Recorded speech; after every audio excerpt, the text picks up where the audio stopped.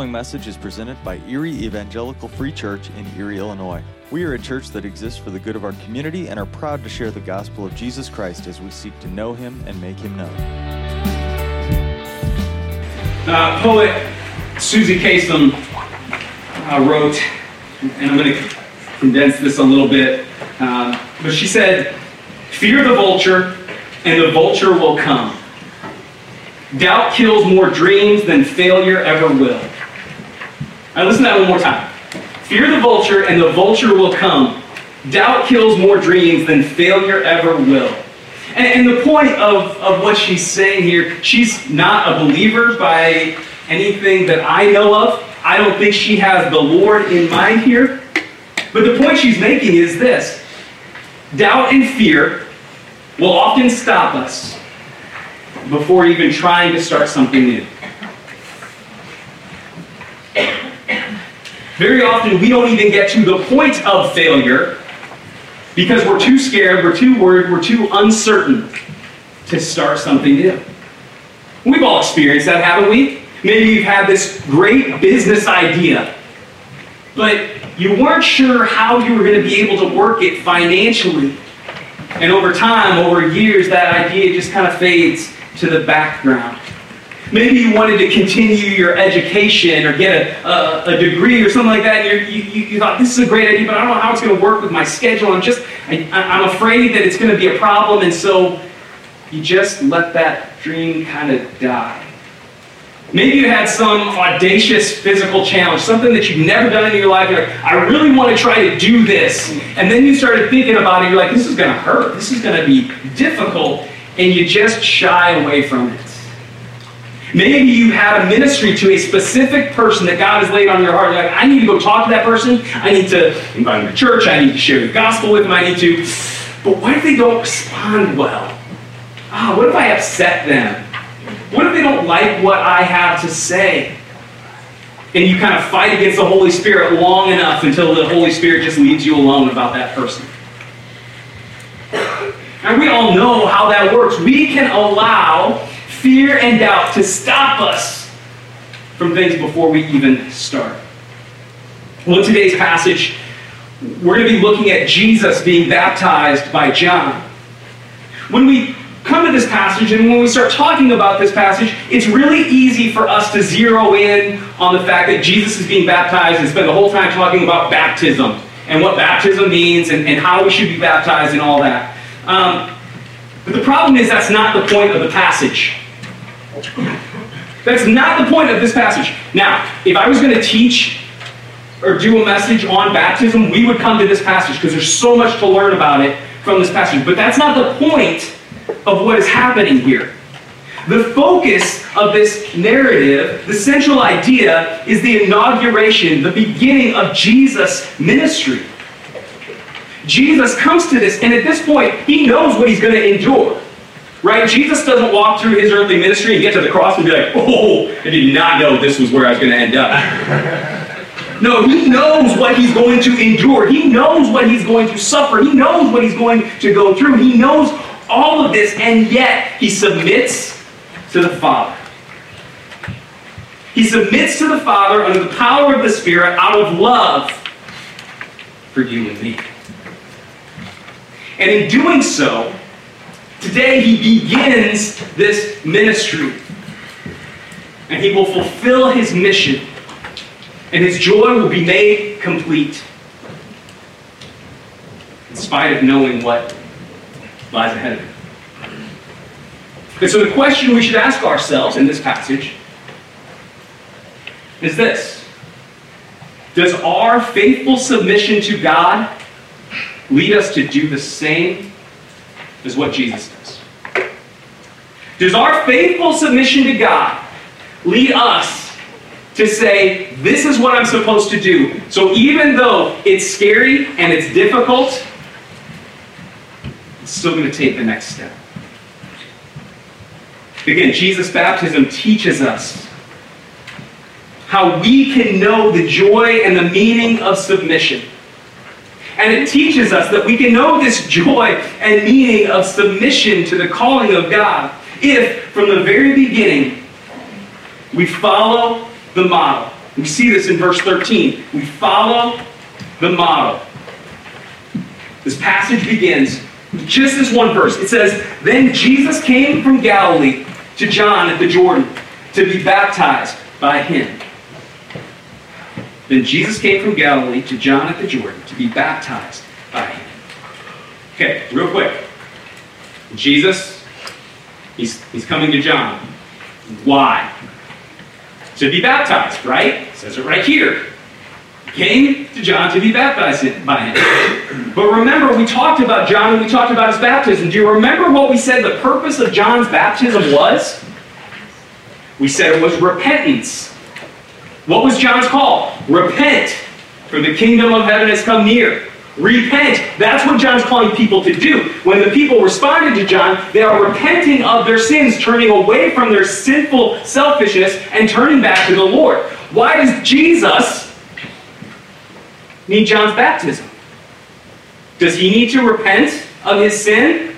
Please, everything within you say no. No, he doesn't. So why be baptized by John? Jesus does this as a display of his divine mission.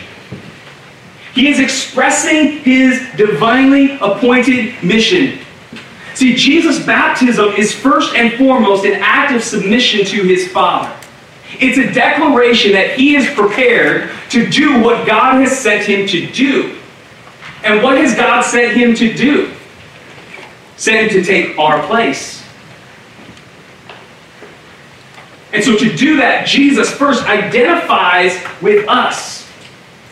Through his baptism, he is identifying with a sinful people who need to repent before he goes on to provide the sacrifice that's necessary to make that repentance meaningful. All right, so Jesus does not need to repent. He doesn't need to be baptized. But he says, I'm coming to take your place. And because you need to be baptized, I'm going to be baptized. I'm going to identify with you in this. And then I will take your place on the cross. In other words, Jesus submits and sacrifices for God's kingdom and for God's people. That's the point of his baptism. In this church, we have some absolutely incredible little kids. I love the little kids in this church. One of my favorite things is, especially after church, when the kids are running around the entryway, just because I get to play with them while you guys are all talking, and I get to kind of go up and I get to kind of get down, crouch down. And the thing I love is that when I'm crouched down like this, I can be as goofy as I want to be, and there's no judgment whatsoever from the kids. Like if I make weird faces at you, you're like, what's wrong with Jonathan? Right, but you make goofy faces at them, they're just going to laugh, they're going to enjoy it. But it all starts with this. It all starts with this. The crouch down. To get on their level. Because when I'm on their level, they're not looking up at me as that guy up there who's making some weird faces at me. They can identify because they can look me in the eye. In Jesus' baptism, he comes down to our level. He comes to our level and he identifies with us in his humble service to the Father. This is a constant in Jesus' ministry. We see it throughout the Gospels. In John chapter 13, verse 2 through 5. Remember the Last Supper. It says, starting in verse 2, "Now when it was time for supper, the devil had already put into the heart of Judas, Simon Iscariot's son, to betray him. Jesus knew that the Father had given everything into his hands, that he had come from God, and that he was going back to God. So he got up from supper, laid aside his outer clothing, took a towel, tied it around himself. Next, he poured water into a basin and began to wash his disciples' feet and dry them with the towel he had tied around them." Now, if you've heard this, there's so much detail we could go in teaching about this passage, but you remember the washing of feet was done by the lowliest of servants. Not the king, not the deliverer, not the redeemer, the lowly servant, the one below the one whose feet are being washed. And what does Jesus do? He comes and he kneels down and he washes the feet. He lowers himself. Even below their level, We see a similar thing later that night, Luke 22, verse 42. And remember, Jesus is in the garden. And he's praying, and he's shedding tears of blood because he knows the pain and the suffering he's about to endure. And what does he say? Father, if you are willing, take this cup away from me. Nevertheless, not my will, but yours be done. Jesus is God. Jesus can leave the situation anytime he wants. I guarantee you, if any one of us is in that position, okay, I'll take it back. I guarantee you, if I'm in that position, I'm going to struggle to pray, okay, God, let's do this. But Jesus has lowered himself. Why? To fulfill God's calling for the sake of God's people. See, we are called to follow the model. We are called to follow Jesus, not just in baptism, although we are called to follow Jesus in baptism. That's a conversation and a sermon for another day. But we are called to follow him in submissive service to God the Father for the sake of others. Right? That doesn't mean we put ourselves above others, like, I'm so much better than everybody else, I have to come down to their level so that I can serve them. No. But we remember, I've shared with you many times, one of the definitions of humility I love is C.S. Lewis, who says, humility is not thinking less of yourself, but thinking of yourself less. See, we find joy and meaning and purpose in our work when we follow the example of Jesus. When our work is not about our accomplishments, when our mission is not about what we can do, what we can achieve, but it is about meeting the needs of others. When it's not about me, it's about you. But that will only ever happen when we are willing to set ourselves aside. When we are willing to come down to the level of others to meet their needs. Are we willing to come down to the level of others? And that's an easy thing when we go, oh, my kids. Yeah, I'm willing to come down to the level of my kids. Yeah, I'm willing to come down to the level of my family. Yeah, I'm willing to come down to the level of my church. Okay, good. Now, are we willing to come down to the level of the drug addict?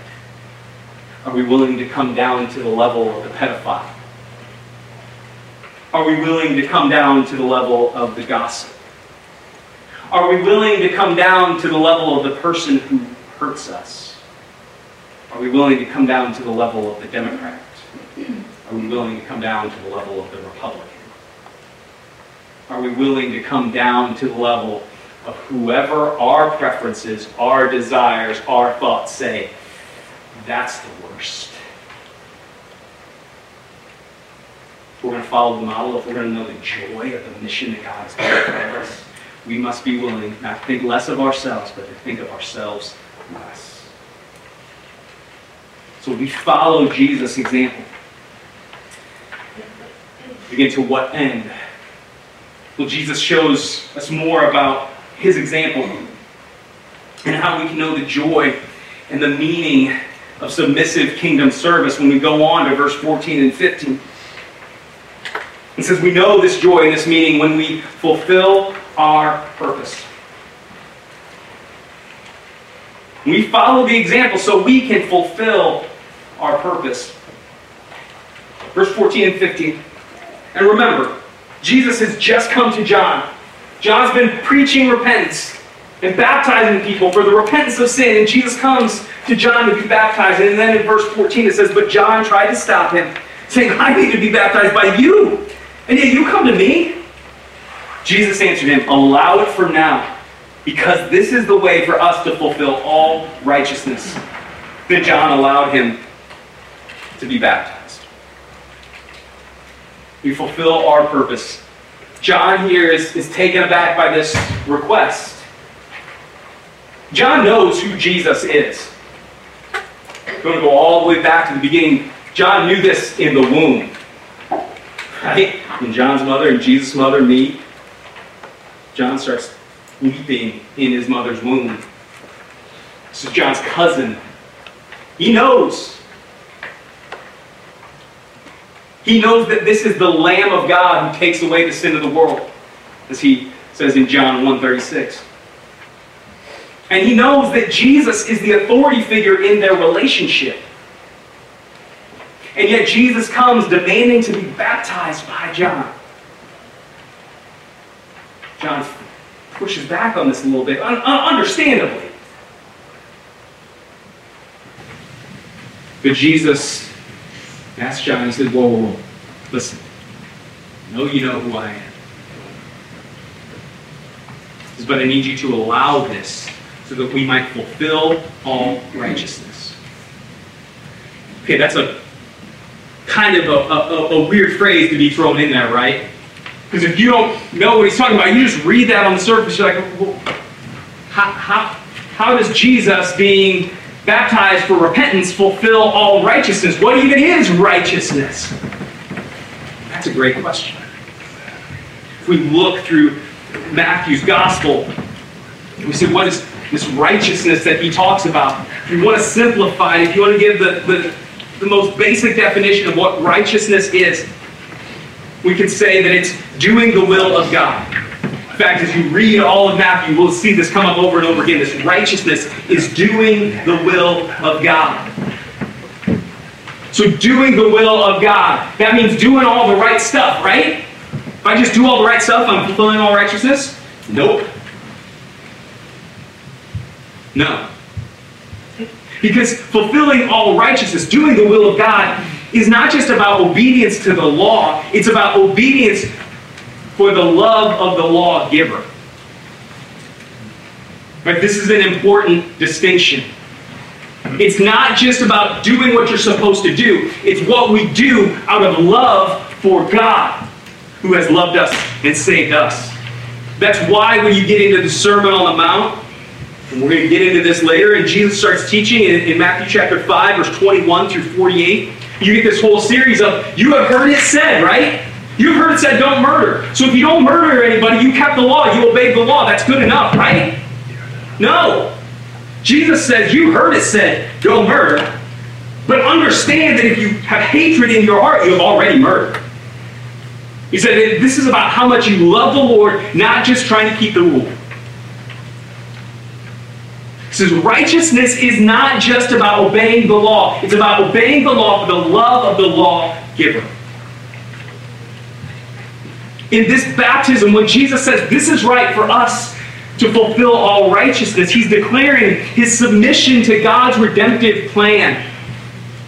He says, see, I'm making this known. This is not about what is comfortable for me or what is best for me. This is about my fulfillment of God's will to redeem his people. Jesus doesn't need to be baptized, but he identifies with our need, and he declares that God is meeting that need. When we talk about fulfilling our purpose, but there's an important distinction for us to make. Because when we talk about fulfilling our purpose, we're not talking about fulfilling the plans that we have for our lives, the desires that we have for our own lives. We're talking about fulfilling God's purposes, God's plans, God's mission for our lives. For us to fulfill all righteousness in our lives is to submit to God's will. And listen, I know sometimes God's going to call us to things that we love. Right? Sometimes God's calling in our life, is our mission, our life. We're like, this is awesome. I can't believe God called me. This is amazing. I love this. Right? If that happens to you, celebrate it. Enjoy it. That's an awesome thing. Be glad. But I can also promise you this.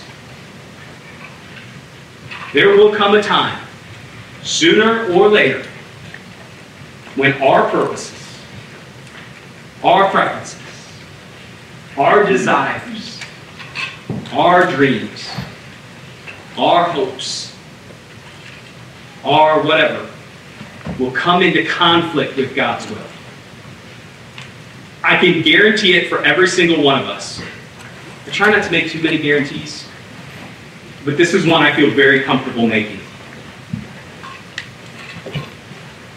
Our purposes and desires will come in conflict with God's will. And the question becomes, what will we do then? Will we humble ourselves like Jesus?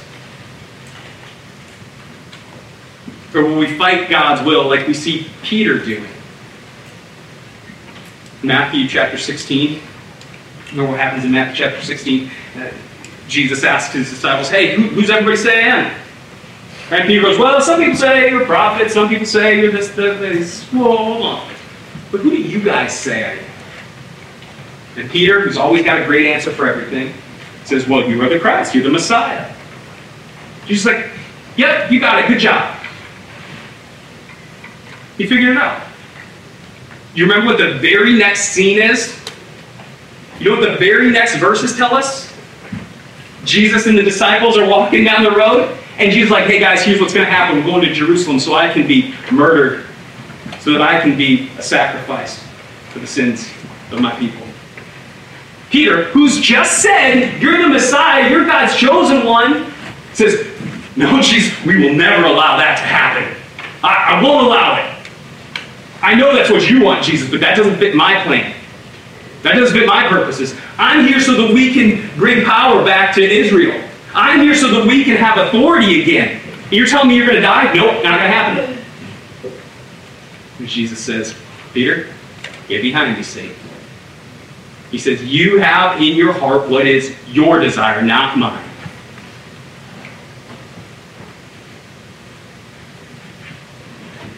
See, sometimes fulfilling all righteousness will be an easy thing for us. Sometimes it will not. And the question becomes, what will we do when our desires conflict with God's will?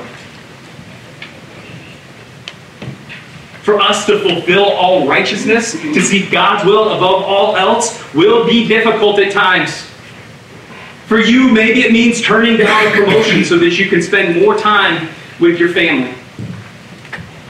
Maybe it will mean giving up a vacation so you can go on a missions trip.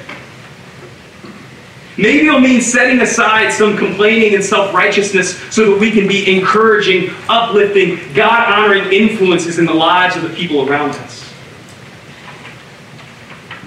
I don't know what it's going to be for you. I don't know what it's going to be for me this week.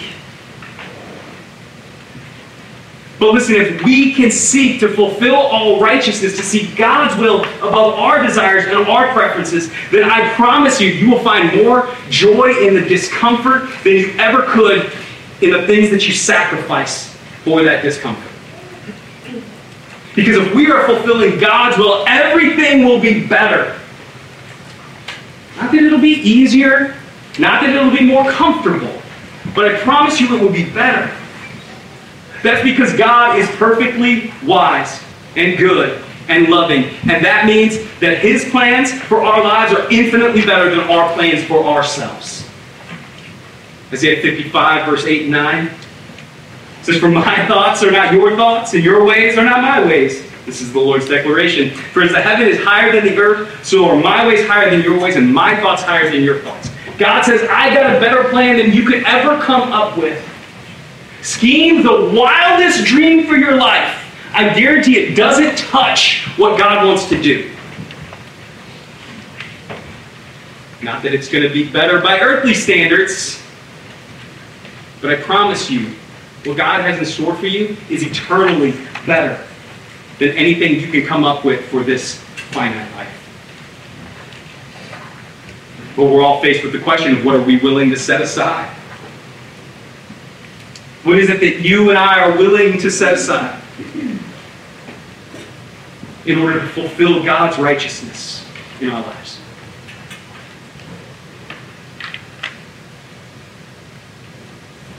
We finish this passage and see this call to follow the example and fulfill God's purpose. Fulfill the purpose for our lives.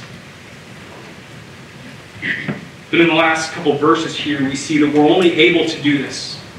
You and I will only ever be able to do this when we serve with power. It says 13 up there, it's 16 and 17. Verses 16 and 17. When Jesus was baptized, he went up immediately from the water. The heavens suddenly opened for him. He saw the Spirit of God descending like a dove and coming down on him. And a voice from heaven said, "This is my beloved Son, with whom I am well pleased." We serve with power. Jesus' baptism, again, it reveals and expresses the divinity, not just of his ministry, but of his nature. The power of this ministry is evident in what happens immediately following his submission through baptism. It says, first off, the Holy Spirit descends and rests on him. This is a sign of what is about to unfold in his ministry. It really points us back to the book of Isaiah. In Isaiah chapter 11, verse 2, it says, "The Spirit of the Lord will rest on him, a spirit of wisdom and understanding, a spirit of counsel and strength, a spirit of knowledge and of the fear of the Lord." If the Holy Spirit descends on Jesus, it says Jesus is the one. He is the Messiah. And he will come with wisdom and understanding. When Jesus reads the scrolls in the temple, people look at him like, "Whoa, we've never heard anybody speak the scriptures like that." Right? His wisdom and understanding, his strength and knowledge, and the fear of the Lord, the worship of the Lord that is pure in a way that you and I could never hope to purely worship the Lord.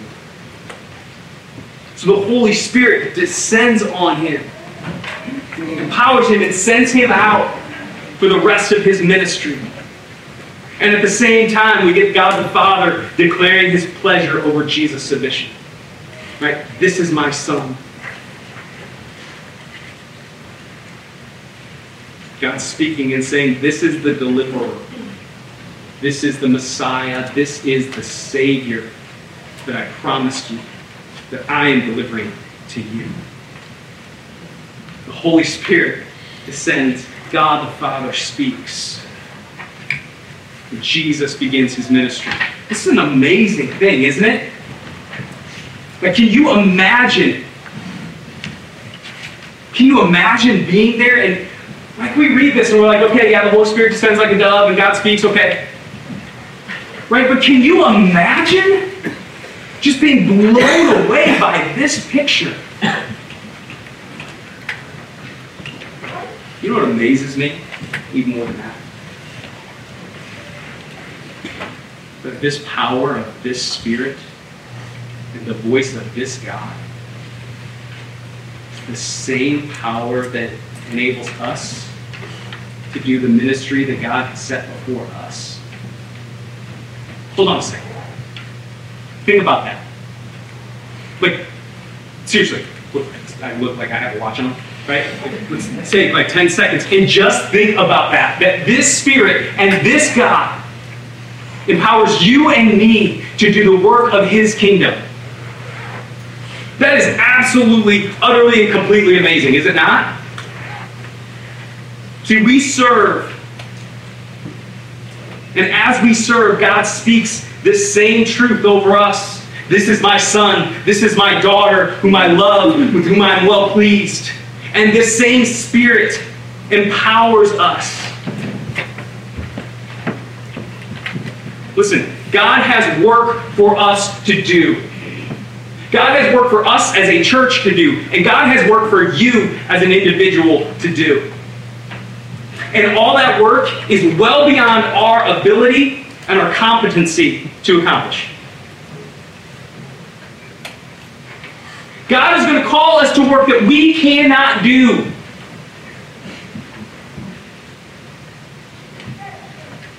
But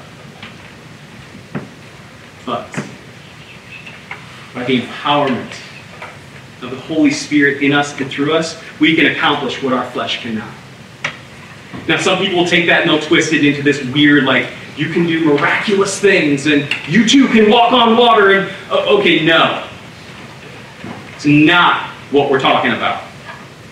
It's simply a reminder that the Holy Spirit of God wants to guide you, wants to equip you, wants to prepare you for ministries that are probably a little bit scary for you. He wants to set you on things that might feel a little too hard. And you and I will have to step out in faith. We'll have to speak up sometimes. We'll have to forgive sometimes. We'll have to do all kinds of Christ-like things that are beyond the abilities of our flesh to do on our own. Is that scary? Yes. Is that difficult? You betcha. Is it a blessing? Absolutely. Is it a joy? Undoubtedly. Listen, my encouragement to you today, as we think about this passage, Jesus' humble submission, his service, fulfilling his purpose, and the power with which he serves, the power with which we have been given to serve. My encouragement for you today would be this: lean into that Spirit. Lean into the Holy Spirit's working and speaking into your life. Spend time praying that God would prepare your heart for the ministry that the Spirit wants to do. And let me say this, always start with asking God to prepare your heart. Don't ask God to prepare them for a ministry that God wants you to do. Ask God to prepare your heart so that you can faithfully fulfill the calling. Then we pray for God to make that soil fertile and ready for that ministry. But we start by asking God to prepare our heart. We pray for clarity in God's movement in our lives and around us. We pray for boldness to follow through on those acts of submissive service. When we do that, we will know the joy and the satisfaction of serving in his power. And of knowing that our success is not a matter of us getting the job done or getting it done right, but of resting in God's Spirit, in obedient, humble submission, and being satisfied in Christ's finished work. Because once again, this has nothing to do with us making our name great. This has nothing to do with us being fulfilled. It has to do with understanding and celebrating the truth of the gospel. That God loved us when we were so broken that he should have just kicked us to the curb and left us behind. But instead, he chose to continue to love us and to offer us forgiveness and redemption time and time and time again. And while we would accept for a moment, we would eventually run our own way. Until just the right time came and he sent his son, Jesus, to be born of a virgin in Bethlehem, to live a perfect life, to die a sacrificial death in our place, to rise victoriously, defeating death and sin once and for all, to ascend to the right hand of the Father, where he delivers us completely and utterly for all of eternity.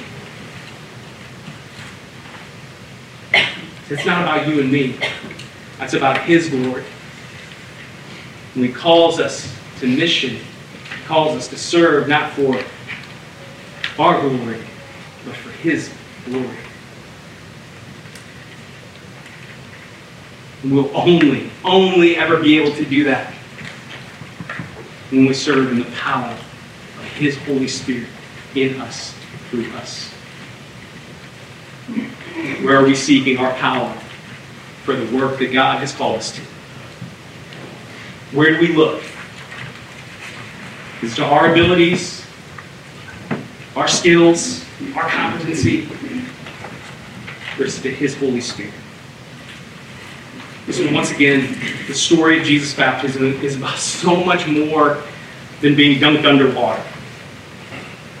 Well, that's the key narrative for our understanding of the church ordinance of baptism. It is more precisely a demonstration of the purpose and nature of Jesus and his ministry.